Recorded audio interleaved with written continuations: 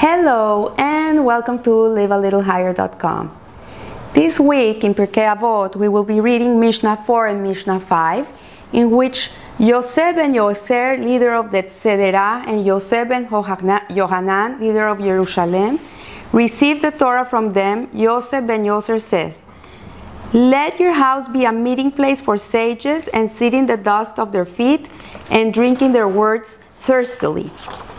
And then in Mishnah 5, Yosef ben Yohanan, leader of Jerusalem, says, "Let your house be open wide, treat the poor as members of your household, and do not converse excessively with women. They say this even about one's own wife. Surely it applies to another's wife. Consequently, the sages said, anyone who converses excessively with women causes evil to himself, neglects Torah study, and will eventually inherit Gehinnom." Okay, so it ends very strong. Let's go one by one and see what our sages mean. So let's go with Mishnah 4, where Yosef ben Yoser, leader of Tzedera, said that let your house be a meeting place for sages, and sit in the dust of their feet and drinking their words thirstily. So what it's saying, the Mishnah is telling us, let your house be a meeting place for sages. Yosef ben Yoser is telling us that our house should always have people who are intellectually attuned with the Torah, who are studious of the Torah, coming to your home and teach you Torah. In our days, many people bring big rabbis to give shiurim in their homes, to bring Torah to their homes, and this is something that people should consider doing in their lives, in their homes. They have to open their homes to Torah, studious, intellectual rabbanim that will bring the wisdom of Torah into their home. Also, it says, and sit in the dust of their feet, and what it means here, unless you're a scholar of equal stature, do not depreciate the prestige of a scholarship by treating the sages as peers. Rather, you should subordinate yourself to them. So what it's saying, many times I speak with people and about Jewish concepts, about Torah concepts, about what Rashi has to say about something, or Onkelos. These were humongous rabbis. And people sometimes think they're in the same level as these rabbis. And they say, well, but if I think in this way, then I'm also right. Like, if they can think like that and we go by that, then the way I think and the way I believe also is at their level. And we have to understand that these sages, these rabbis that the Torah is talking about, are not regular rabbis. It's not the rabbi of your shul. With all the respect I have for rabbis, because they have much more knowledge than we do. They have learned for years in yeshivas and they learn every day. We can't even put ourselves in their level. Imagine much more when we're talking about rabbis like Yosef ben Yoser, or we're talking about Onkelos, or we're talking about Rashi, or Rabbi Shimon Bar Yochai, or the Arizal. Like, we're tiny specks compared to these rabbis. Their whole life was the study of Torah. This is what they did all day. So we can't even come to compare our knowledge to their knowledge. So this is what it's telling us here. And then it says, and drinking their words thirstily, what it's saying is that we have to have a thirst for Torah. We have to, when you're thirsty, you drink water. You quench the thirst. But when we're learning Torah, the more Torah we learn, the more thirsty we should get for it. We should never be able to quench the thirst of Torah.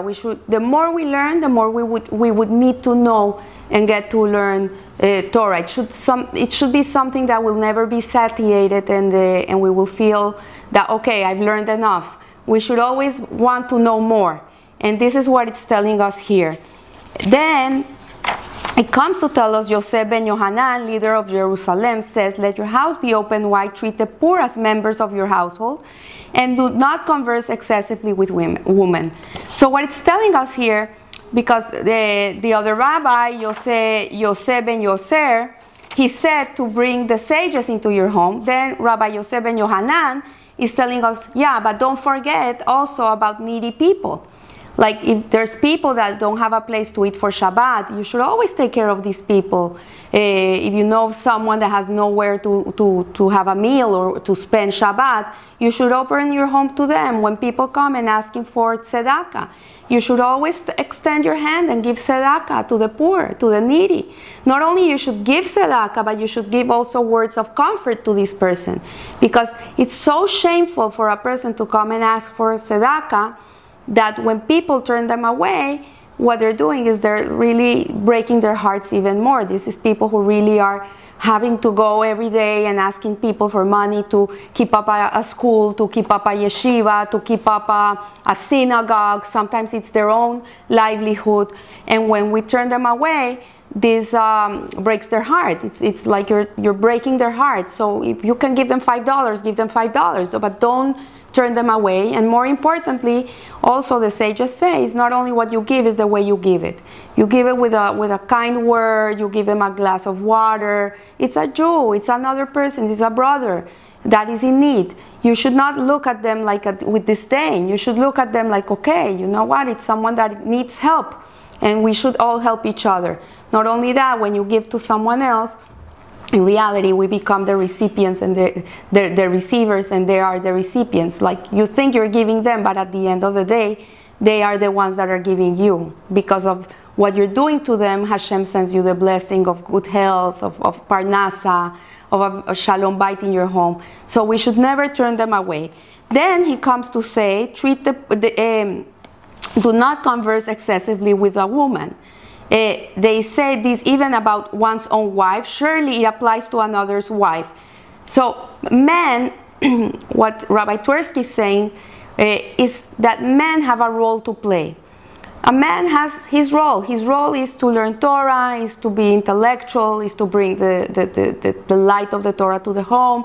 The woman's role is to keep the home, to make sure everybody's fed, to make sure everybody's well, they have clean clothes. She's the one that gives love, the nurturer. She's the one that has the munah, the faith in the home. She's the one that prays and cries to God that everything should be good for all the family. So when the man talks a lot with his wife, he sometimes can forget his role in life, and he will neglect the time that he should be learning Torah, and he's talking excessively with his wife. But what does it mean excessively? It doesn't mean that the husband cannot talk to his wife.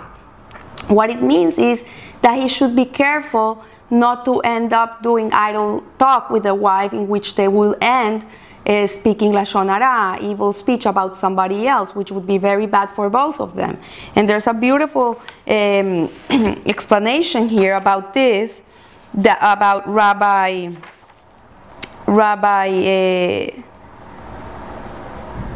Shlomo Salman Averbach, who was home with his wife and his sister, and the sister asked him about a certain boy that was learning in his yeshiva for a prospect for a husband for her daughter.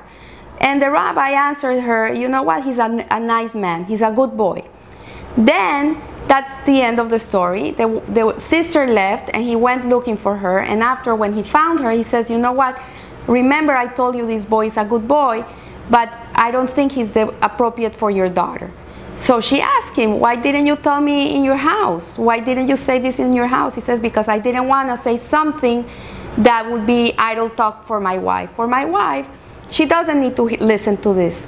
If for me to be talking about this boy in my house would become Lashon Hara, because it's useless. She doesn't need to know this information. It's not for her, but it is for you. So this is how careful he was about the way he spoke in his home. And this is what the Mishnah is telling us, that we should never be speaking words that can bring somebody down. We should not say things that are not relevant to our lives. The husband should be careful not to say things to the wife that will bring her distress.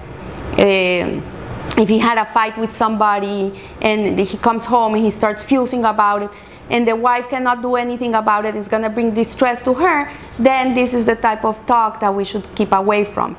On the other hand, if the husband comes home and by talking with the wife, he will be able to manage his anger, and the wife will calm him down, and it's something that she's going to be helpful, then that is not considered Lashon Hara. But we have to be very careful in the way we talk, that we won't end up doing idle talk, and we will start taking each one of the husband and the wife away from their roles in life.